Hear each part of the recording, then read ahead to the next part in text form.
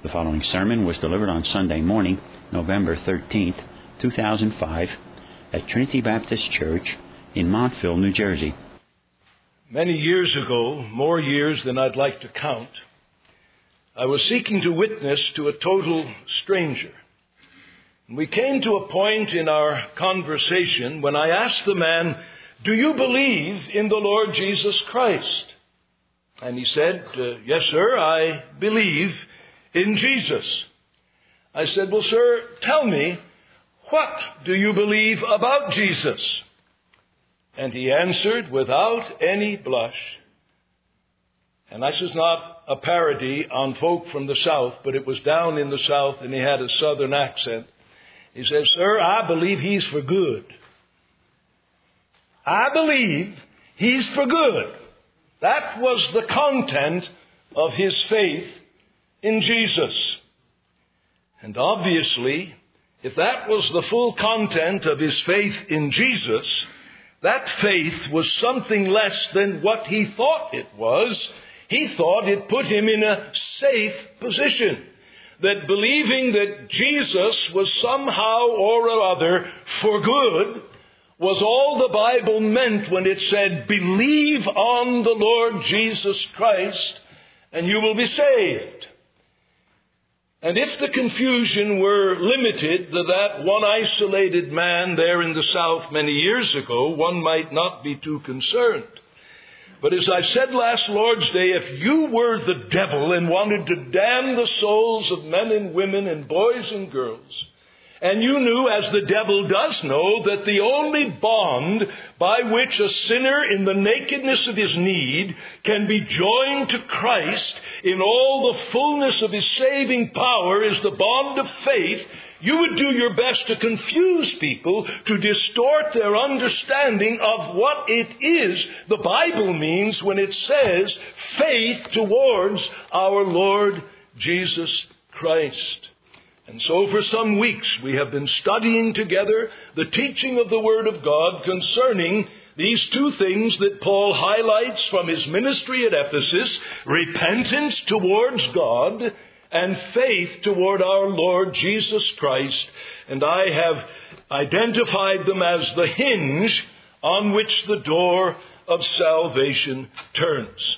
Last Lord's Day, having spent 8 studies on the necessity, the nature and fruit of repentance unto life, we began to consider the necessity, the nature, and the fruits of saving faith. And last Lord's Day, I sought to accomplish only 2 things. I sought, first of all, to explain why we have to use the non-biblical term saving faith rather than just faith in the Lord Jesus. And basically, it's because the same verb, to believe, and the same noun, faith, is used, both are used in such a way that they refer to actings of the mind and the soul that fall short of saving faith. That is, the faith that unites us to Christ. James says the demons also believe. Same verb. But certainly the demons are not saved. So we have to use a term, non-biblical term, in order to be precise and to have a clear understanding of what the Bible means when it says, "Believe on the Lord Jesus Christ and you shall be saved," or, "By grace have you been saved through faith, and that not of yourself." What is that belief and faith? It is saving belief. It is saving faith. And then secondly, I attempted to demonstrate the urgent necessity for you to exercise saving faith. And I gave you 3 reasons. Because you are presently and desperately in need of what you can only come to possess by faith in the Lord Jesus. Secondly, because God graciously commands you to believe on the Lord Jesus Christ. And thirdly, because without saving faith, you are right now and will continue under a heightened measure of divine condemnation reserved for those who hear about Christ, but will not believe upon Christ. Now, in our study of the Word of God this morning, we shall begin to examine together the crucial matter of the nature of saving faith. Having established the necessity for saving faith, we now move in the second place to begin to consider the nature of saving faith. And so this morning, God helping us, we're going to focus all of our attention upon this issue of the nature of saving faith and the first and most foundational aspect of its nature, namely, what is the object or who is the object of saving faith? Now that's the one thing I want to accomplish in opening up the Scriptures this morning, that if a stranger would meet you in the parking lot who doesn't know Adam from Eve, totally ignorant, should ask you, hey, what were you doing in that building? Oh, well, we sang hymns and psalms and praised God. We prayed. We gave something to the work of God, and we listened to preaching. Preaching? Yeah. Well, what was the preaching about? I hope you'd be able to say, the preacher tried to teach us from the Bible who is the object of saving faith. I hope every one of you could go out in the parking lot and meet the pagan, and if I could, I'd be a quick change artist and put on the disguise and be that stranger and walk up randomly to summon you and say, hey, what happened in that building, and see if you really listened, all right? That's the one thing I want to accomplish, that every one of you will go out of here persuaded from the Bible that you know the answer to this question, who or what is the object of saving faith?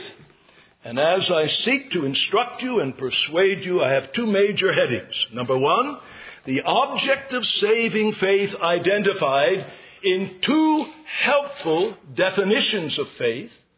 And then secondly, the object of saving faith identified in the witness of some selective portions of the Word of God.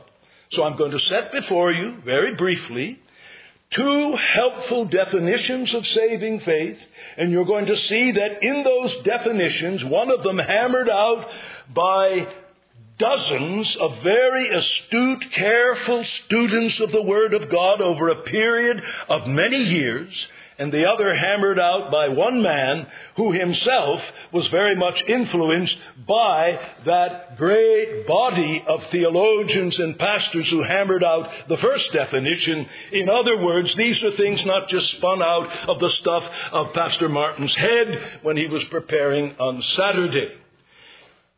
So then, we're going to look at these two definitions and see, as they describe the nature of saving faith, what is the emphasis with regard to the objects or object of saving faith.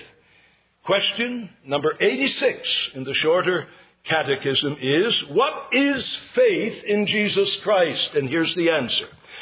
Faith in Jesus Christ is a saving grace whereby we receive and rest upon Him alone for salvation as He is offered to us in the gospel. Now you see where the emphasis lies with regard to the object of saving faith? Faith in Jesus Christ. Faith terminates upon a person, not a proposition. There are oodles of little manuals on personal work and gospel tracts that say, if you will admit you are a sinner and believe that Jesus Christ died in your place upon the cross, you will be saved. And they make the object of saving faith a proposition about one aspect of the work of Christ. You see the difference? Faith in Jesus Christ is a saving grace whereby we receive and rest upon Him. Not His finished work, not His atonement, but the one who accomplished the finished work and effected the atonement. Faith in Jesus Christ is a saving grace whereby we receive and rest upon Him alone for salvation as He is offered to us in the gospel. Not His salvation detached from His person, but His person with his salvation enfolded in him. You see the emphasis?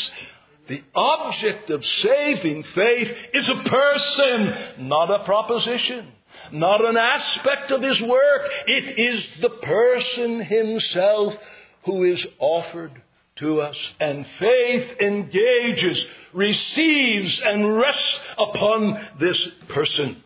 The second definition is from Professor John Murray, and he writes, "The essence of saving faith is nothing less than self-commitment to Jesus Christ in all the glory of his person and perfection of his work, as he is freely and fully offered in the gospel." Now you see the similar emphasis? Because Professor Murray was steeped in the theology of the old Scottish Presbyterians who had with their mother's milk the shorter catechism.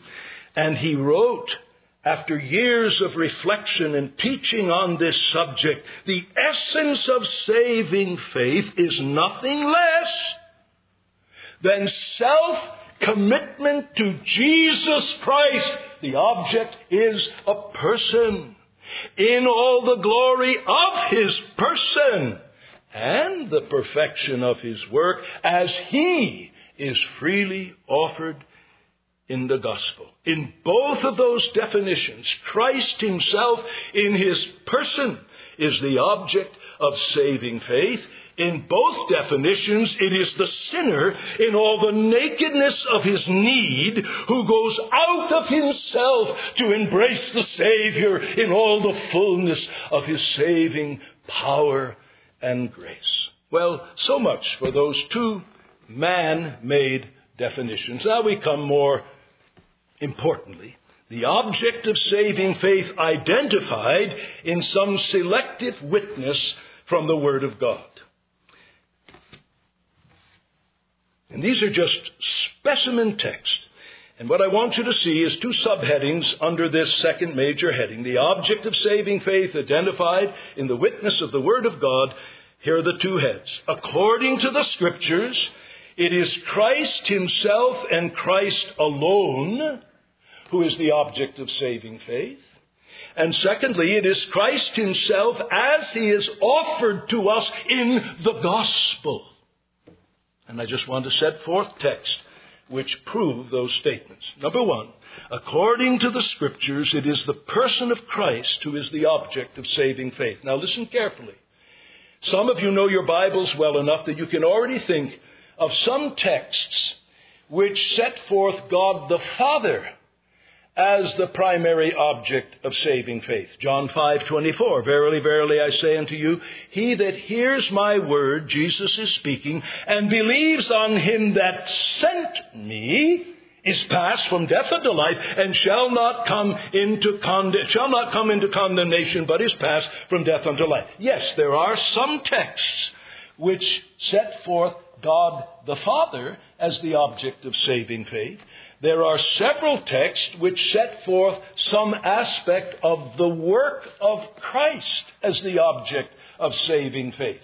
For example, in Romans 3, you have the phrase, "through faith in his blood." And I'm not ignorant of those texts, but I'm prepared to affirm and to challenge you with the Berean spirit to go to your own Bible with your own concordance. The preponderant emphasis of the New Testament is that the object of saving faith is the person of Jesus Christ himself.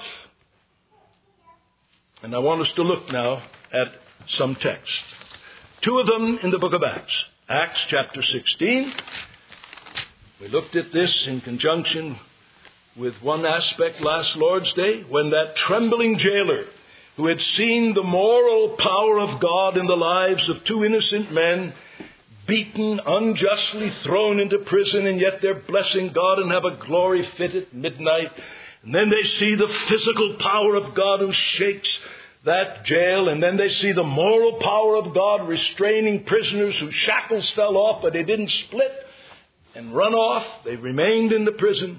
This was too much for him. And all this power and this God who could crush him, and he's ready to kill himself because he knows that if the prisoners have split, the Roman authorities will kill him. And when he sees all of this, and Paul and Silas say, "Sir, do yourself no harm," he's brought to the end of himself and says, "I've got to know this God. Sirs, what must I do to be saved?" And what is the answer of Paul and Silas? Acts 16 and verse 31, "And they said, Believe on the Lord Jesus Christ, and you shall be saved." They didn't say accept the fact of the atonement. They didn't say accept the fact that Jesus rose from the dead. They said the object of your faith is a person. Believe on the Lord Jesus Christ. Now granted, shortly after they take the man, or the man takes Paul and Silas into his home and gathers his whole household together in the wee hours of the morning, and they tell him who this Jesus is, and they tell him about his birth and about his life and about his death and about his resurrection.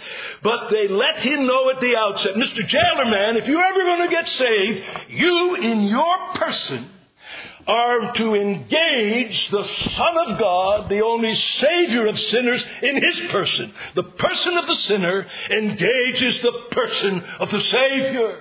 Believe upon the Lord Jesus Christ." And in all of these texts, you have three different Greek prepositions. En, which means in, eis, into, epi, upon. And you have believe in, believe into, believe upon. In all of them, the sinner so engages the Savior that he can be said to be in the Savior by faith, into the Savior by faith, and upon the Savior by faith. But the Savior and the sinner get together when there is real faith. That's the bottom line. They get together. That's some propositions. Yeah, back on the cross, 2,000 years ago he died. Yeah, I believe that. Yeah, good. Now I'm all fixed up for heaven. Where are you in Jesus? Oh, well, I trusted Him. He's back there. I'm here. No, my friend. You come to real saving faith and you and Jesus are one. And you're attached to Him. And you're attached to Him in a faith that is no sooner born in your heart by the Holy Spirit than it has a baby called love. And that love has many babies, called obedience to His commands, care for His honor, love for His people, person to person. That's what they told the jailer man. That's what Paul told the Ephesians, the passage we read. Acts 20 and verse 21. Paul said he solemnly testified two things. Repentance that had peculiar reference to God the Father, in His dignity as Creator and Lawgiver and ultimate Judge of the world, and faith that had at its peculiar object our Lord Jesus Christ. His full names and titles, which gather within their skirts all that He is and all that He has done. And faith is directed toward that person. And then the familiar words of John 3:16 to 18. All I'm trying to do is give you selected texts that prove without question that the preponderant emphasis of the New Testament with regard to the question, what's the object of saving faith? It is the person of the Lord Jesus Christ. John chapter 3 and verses 16 to 18. For God so loved the world that He gave His only begotten Son, that whoever believeth on Him should not perish, but have eternal life. For God sent not the Son into the world to judge the world, but that the world should be saved through Him. He that believeth on Him is not judged, but he that believeth not hath been judged already, because he has not believed on the name of the only begotten Son of God. 3 times in those verses, believeth on Him, believing on the name, that is, that person as He is revealed in the Scriptures. John 6 and verse 40, the same emphasis. For this is the will of my Father, that everyone that beholds the Son and believes on Him should have eternal life, and I will raise him up at the last day. John 11 and verse 25. Jesus speaking to those ladies in that household that had just felt the sting of death. And He says, I am the resurrection and the life. He that believes on Me, though he die, yet shall he live. And whosoever lives and believes on Me shall never die. And then the well-known words of John 14:6. I am the way, the truth, and the life. No man comes to the Father but by me, my person. My person, in all that I am, in the glory of my person, in the sufficiency of my work, but it is by me. And you find the same thing in the epistles. A couple of specimen texts. Ephesians chapter 1. Ephesians chapter 1. As Paul is breaking out into this eulogy, this marvelous hymn of praise to the triune God for salvation. And when he comes to the work of the Spirit, he says in verse 13, in whom you also, having heard, Ephesians 1:13, having heard the word of the truth, the gospel of your salvation, in whom, that is, in Christ, having also believed. Having believed in or into Christ, you were sealed with the Holy Spirit of promise. Verse 15, for this cause I also, having heard of the faith in the Lord Jesus, which is among you. Didn't say the faith in the finished work of the cross, but faith in the one who died upon the cross and finished the work. And then that lovely text in 1 Peter 1, bringing a witness from the three major writers of the New Testament letters, Paul, Peter, and then John. 1 Peter 1 and verse 8. 1 Peter 1 and verse 8. Whom, Jesus Christ is the immediate antecedent. Notice the end of verse 7, at the revelation of Jesus Christ, whom, having not seen you love, on whom, though you see him not, yet believing. On whom do they believe? On Jesus Christ. His person is the object of their saving faith. And then the text we looked at last week, 1 John 3 and verse 23. God's command to faith. What's the object of the faith? 1 John 3:23. This is His commandment, that we should believe in the name of His Son, Jesus Christ. That is, believe upon Him who is revealed in His name. His name is the revelation of His person, and His person is the object of faith. And then the capstone text, Galatians chapter 2 and verse 16. And notice 3 times that emphasis comes through with unmistakable clarity. Galatians chapter 2 and verse 16. Yet knowing that a man is not justified by the works of the law, but through faith in Jesus Christ, even we believed on Christ Jesus, that we might be justified by faith in Christ and not by the works of the law. 3 times in one verse. Faith that is saving faith terminates upon a person, and that person is the Lord Jesus. I trust you're persuaded from your Bibles.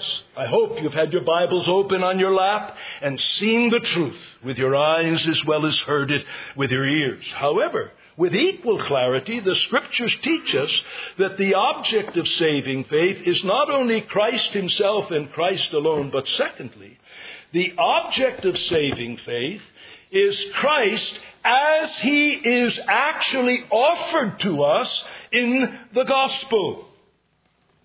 Not any Christ, the Christ of your own stuff of your brain, the Christ of current theological consensus in the liberal seminaries, the Christ of popular opinion. No, it is the Christ who is offered to us in the gospel, that gospel that is defined for us in the Holy Scriptures. And so much is this so that the Apostle Paul, I love this phrase, we read it last Lord's Day in 2 Corinthians 4. He describes the gospel as being distinctively a gospel that unfolds before our eyes the outshining of the perfections of Christ. Look at 2 Corinthians chapter 4. And he's saying that his gospel is not veiled. The Jews yet have a veil upon their minds, and the God of this world blinds the minds of both Jew and Gentile. And it's in that context, notice what he says in verse 3 of 2 Corinthians 4. Even if our gospel is veiled, it's veiled in them that perish, in whom the God of this world hath blinded the minds of the unbelieving, that the light of the gospel of the glory of Christ, who is the image of God, should not dawn upon them. He says, this gospel I preach can be summarized in this way. It's a gospel through which the glory, the perfections of Jesus Christ break out in all of their splendor. It is a gospel of the glory of Christ. Saving faith is faith in the person of Christ as he is offered to us in the gospel in all the glory of who he is and what he's done. Because that glory has two major strands to it. The glory of his unique person and the glory of his perfected work. And I'm going to park on those two things with you for a few minutes. The only Christ who is the object of saving faith is the Christ couched in the gospel. And that gospel, Paul calls the gospel of the glory of Christ. And in what does that glory consist? The glory of his unique person and the glory of his perfected work. The glory of his unique person. The glory of Christ is that in this person and in this perfect person alone is one perfectly suited to be the Savior of hell-deserving, needy, guilty, sin-bound, devil-enslaved sinners. And that's what we all are by nature.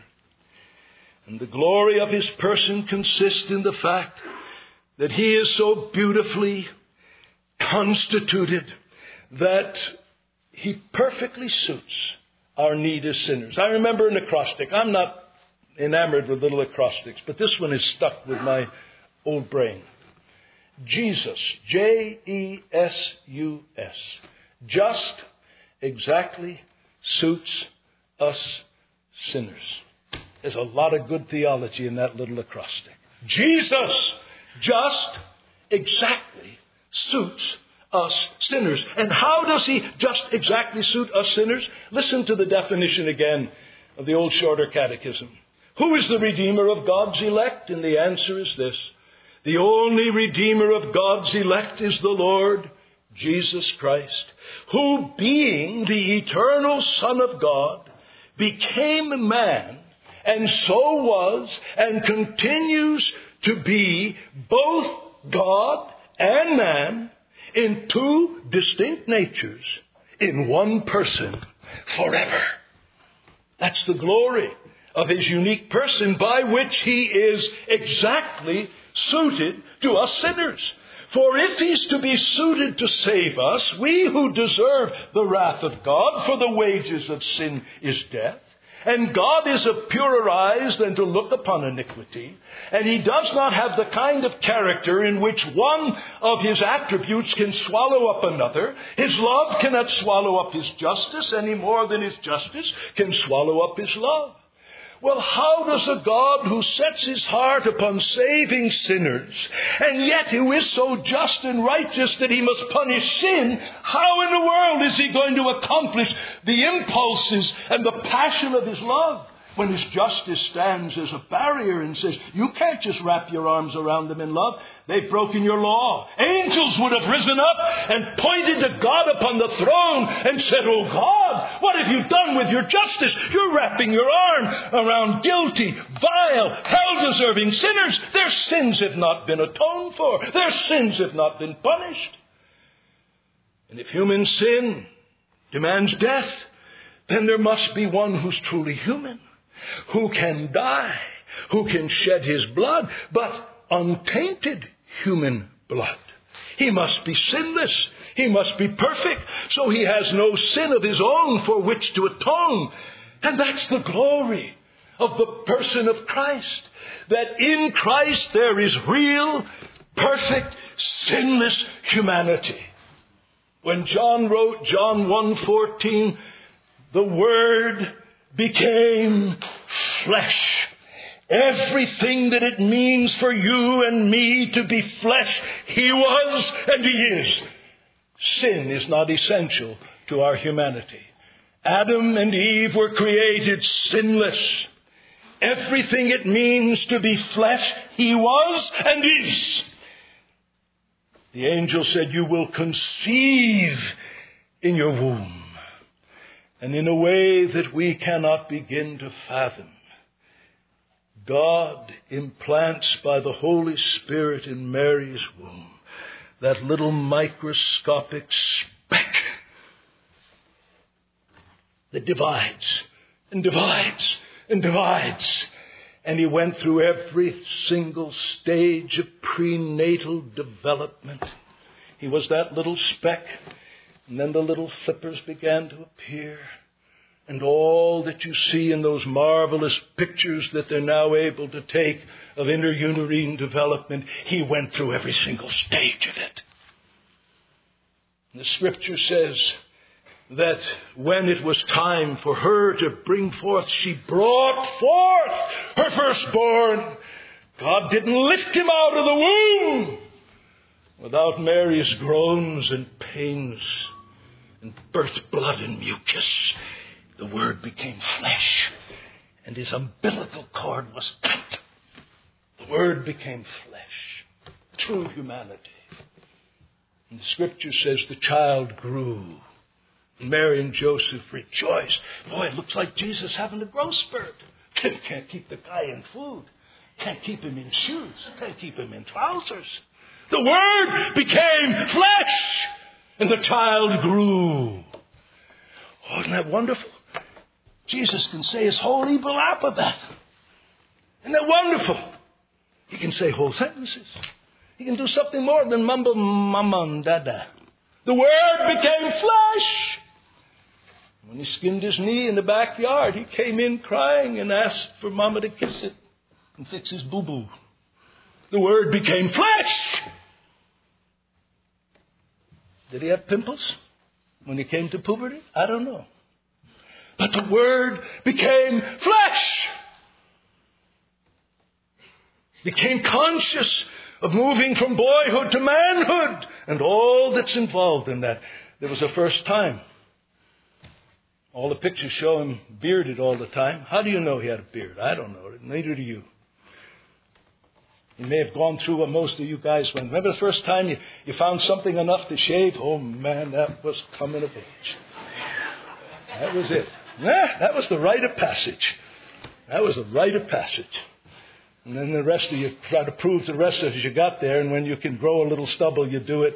Yeah, I know. Been there, done that. The Word became flesh, folks.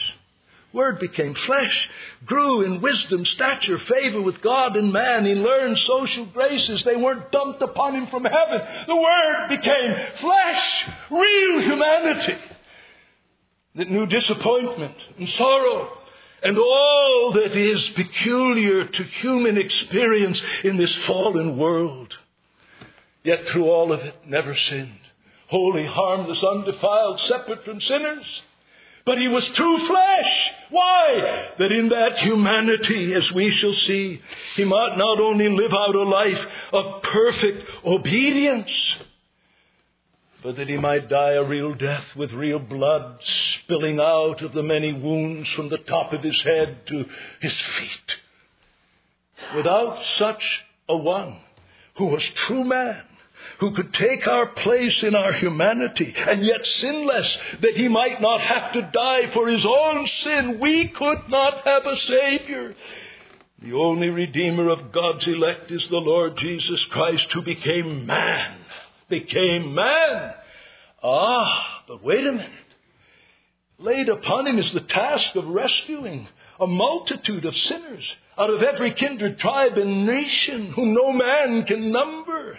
And how does one have enough worth so that his life and his death can count for untold millions? Because he brings to it the worth of deity. The worth of deity. All the worth of his Godhead is poured into his work in conjunction with his manhood. And so the Scripture that teaches us he was as much man as though he were never God teaches us he was as much God as though he were never man. For John begins his gospel, in the beginning was the Word, and the Word was with God, and the Word was God. Undiluted Godhead. Colossians 2 and verse 9, in him dwells all the fullness of the Godhead bodily. I say it reverently. There's not 1/10,000th of a drop of what constitutes God that was not in Jesus. You got it? Essential, undiluted deity joined to real, true, sinless humanity. Why? Because only such a Savior would suit us sinners. And Jesus is set before us in the gospel in that way. Not the Jesus of your notions that you can cuddle up to and occasionally look to him in some icon on the wall in your bedroom. This Jesus, who before his incarnation knew what it was for cherubim and seraphim to veil face and feet in his presence and be intimidated by his holiness, through whom God spoke worlds into being. The next time you see a picture of some new galaxy they've discovered, say, Jesus made it.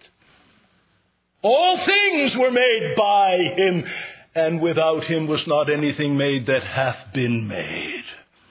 John 1:3. Think of it. That's the Savior set before us in the gospel. Truly God, bringing to his saving work all the worth of deity, but all the power of deity. Think of it. All authority has been given unto me in heaven and upon earth.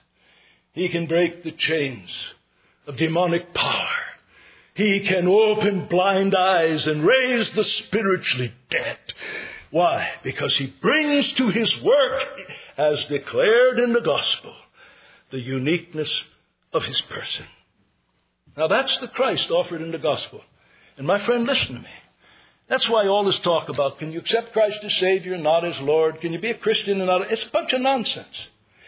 If faith in Jesus Christ is engagement of your person with that person, you don't monkey with God while you're still strutting around doing your own thing. It's absolutely ridiculous. You get in the presence of God and you're on your face saying with Saul of Tarsus, Lord, what would you have me to do? End of discussion. And if that's not where you're at, you don't believe on the Lord Jesus Christ as he's presented in the gospel. You've got a little Jesus of your own making that you can dicker with. And you can take a little bit of this and a little bit of that and a little bit of the other and go out and feel you're all right.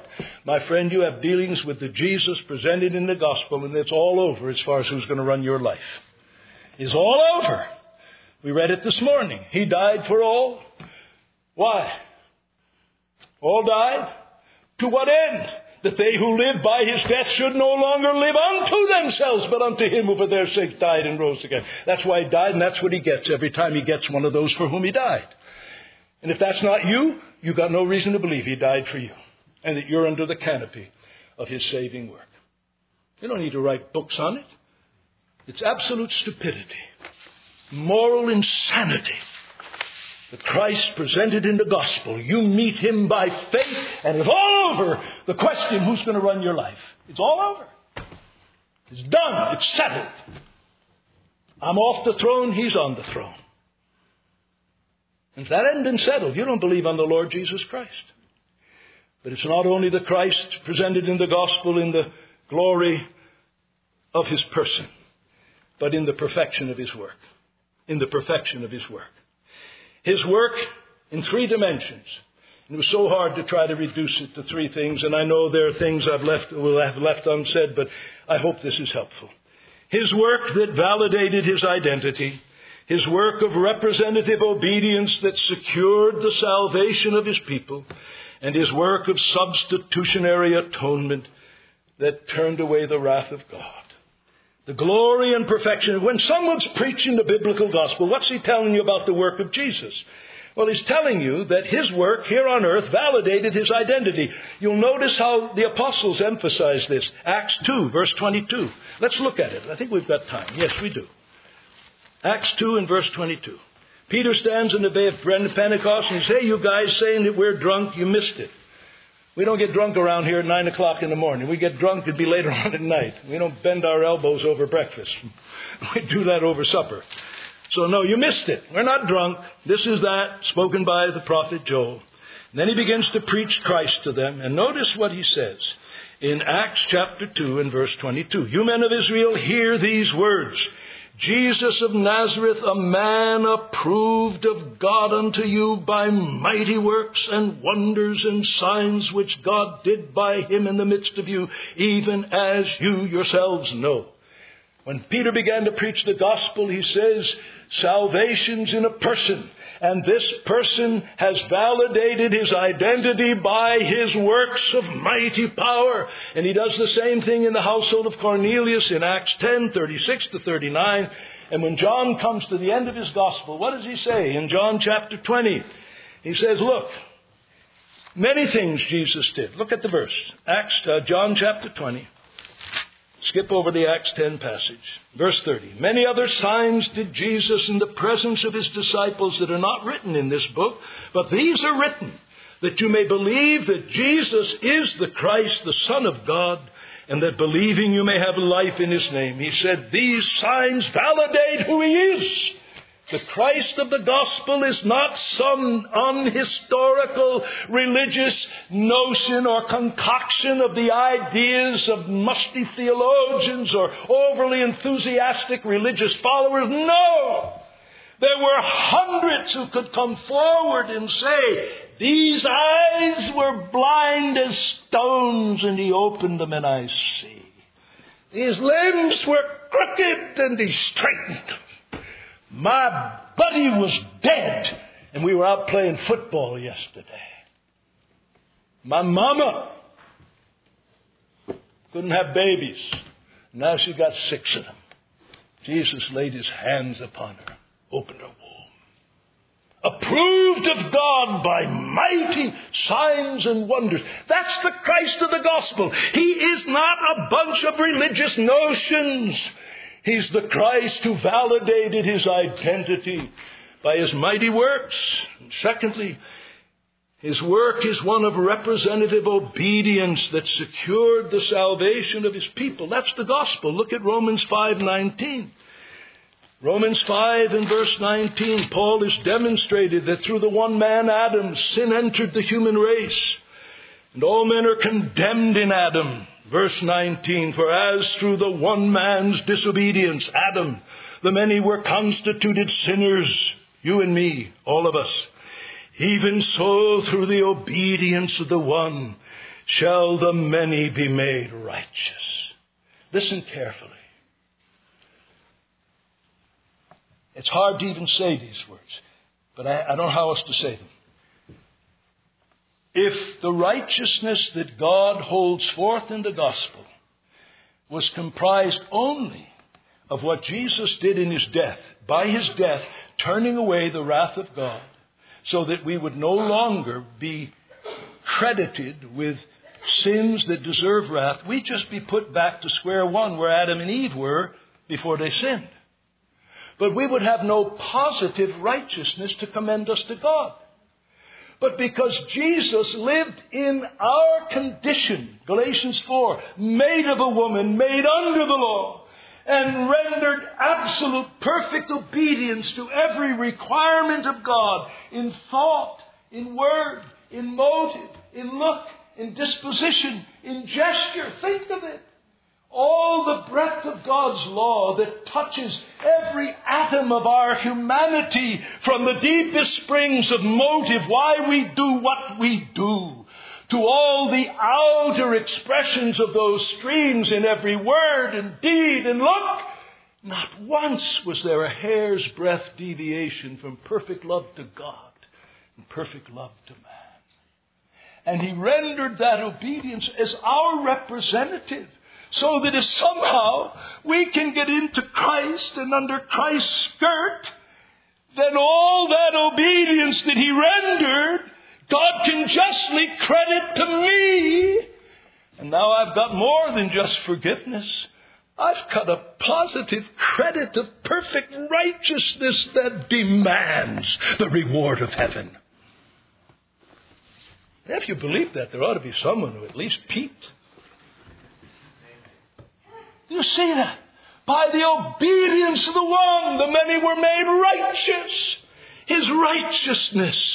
The righteousness of His life of perfect obedience. And then, in the third place, His work of substitutionary atonement. We read about it this morning in 2 Corinthians 5. The sinless one became sin for us, that we might become the righteousness of God in Him. We heard about the other last Lord's Day, or 2 Lord's Days ago. Christ redeemed us from the curse of the law. How? Having become a curse for us. All that cursedness meant to every lawbreaker, He endured. He became a curse for us. John said, "Behold the Lamb of God who carries away the sin of the world." What's the Christ of the biblical gospel? He is not the muscular Christ of the half-converted weightlifter. He is not the athletic Christ of the half-converted fullback. And He is not the sentimental Christ of the half-converted female poet. He's this Christ, God and man, 2 distinct natures in one person, bringing to His work the reality of true humanity, sinless but true humanity, bringing to it all the virtue and all the power of deity. And in that person there was rendered by His mighty works every validation of His identity as God's Messiah. In that person there was rendered an obedience to the law of God that was representative. It was obedience rendered on behalf of all whom God chose in Him before the foundation of the world, and who were, as it were, hung upon His belt in every act of His obedience. His work of going to the cursedness of the cross and bearing all that damnation would mean for us, He bore it in Himself. Now that's the Christ offered in the gospel. It's not the guitar twanging Jesus who's hip and cool and He's with it. You want to get with Jesus? He's cool. I get sick of these unprincipled, unconverted people who appeal to the addiction that some of you young people have to contemporary music and justify their rotten, commercial, self-serving interest by putting a smattering of Jesus in there. It sickens me. It's making merchandise of the Word of God. That's not the Christ of the Bible. He's not hip and He's not cool. He's the Christ whose glory is so ineffable and so grand that when a holy man like John the Apostle sees the risen, exalted Christ, he falls on his face like a dead man. And he only rises when Jesus comes and puts His hand upon him and says, "Don't be afraid."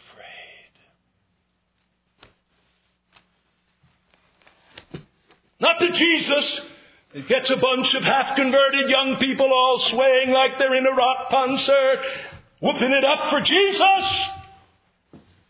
I haven't spoken on that for a long time, dear people. I can only take it so long when I see some of you being duped by that nonsense. Don't let them cheapen your Jesus. You claim to embrace the Jesus of the gospel, then you fall down and bid others to fall down and worship Him. Fall down and say, Lord, I'm done. It's all over. I'm yours. Who's the object of saving faith? It's the person of Christ. It is the person of Christ as revealed in the gospel. Now, in closing, I want to make just a couple of simple observations. First of all, with respect to this matter, who is the object of saving faith? It's Christ alone. It is Christ in the glory of His person and the perfection of His work. It is the glory of the gospel, and this is its glory, to call sinners to engage the Savior directly. No priest, no minister, no counselor, no inquiry room worker need to get in between. Jesus says, you sinner, come to me, and I'll give you rest. The sinner, in all the nakedness and helplessness of his need, has warrant to engage the Savior with nobody in between.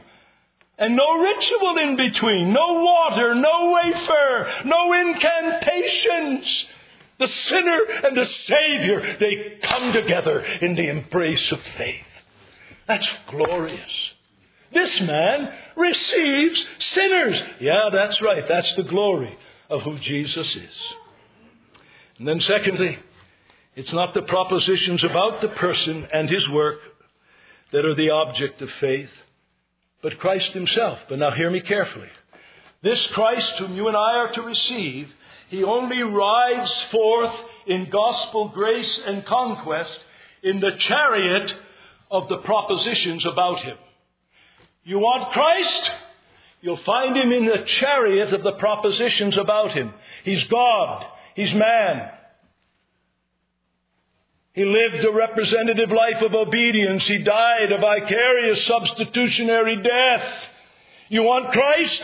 He comes riding in the chariot of these propositions. You can't have Christ without His chariot. But you can point to the chariot wheel of His deity and describe it well and not have Christ. You can say, I believe the left chariot wheel about His person. He's God and man in one person forever. You can believe the left chariot wheel that He died on the cross for sinners. It's not pointing to some part of the chariot and say, I believe it and I like it. It's receiving the King who comes riding in regal grace in that chariot. You can believe and point your finger to parts of the chariot and not have Him. But you can't have Him anywhere but in His chariot. I like that. I was praying, Lord, how do I try to get this across? I haven't yet soaked it in yet, so if I seem like I'm fishing with it, we'll fish together. Does that register? You see how the two are together now. Can't separate His person and His work as they are taught propositionally, theologically, intelligibly in our Bibles. But it's not grabbing this proposition or that or any combination of them that is the object of saving faith. It is embracing the Savior in the chariot of all that's true about Him. Oh, if you haven't embraced Him, embrace Him today. Embrace Him today. Come, you sinners, poor and wretched, weak and wounded, sick and sore. Jesus ready stands to save you, full of pity, joined with power. He is able. He is able. He is able. He is able. Come, come, come, come. Bruised and broken by the fall. If you tarry till you're better, you'll never come at all. Not the righteous. Not the righteous. Sinners Jesus came to call. Lo, the incarnate God ascended pleads the merits of His blood. Venture on Him. Venture wholly. Let no other trust intrude. None but Jesus. None but Jesus can do helpless sinners good. Let's pray.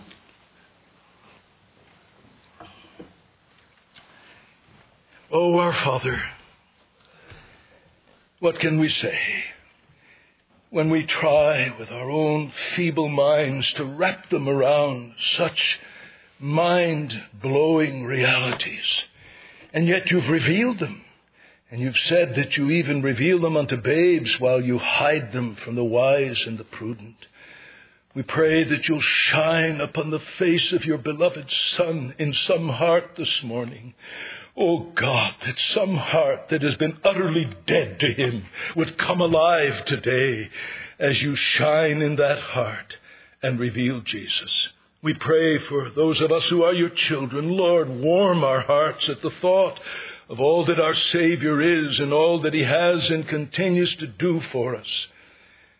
Seal to our hearts your word and continue with us throughout this day. We ask in His worthy name. Amen.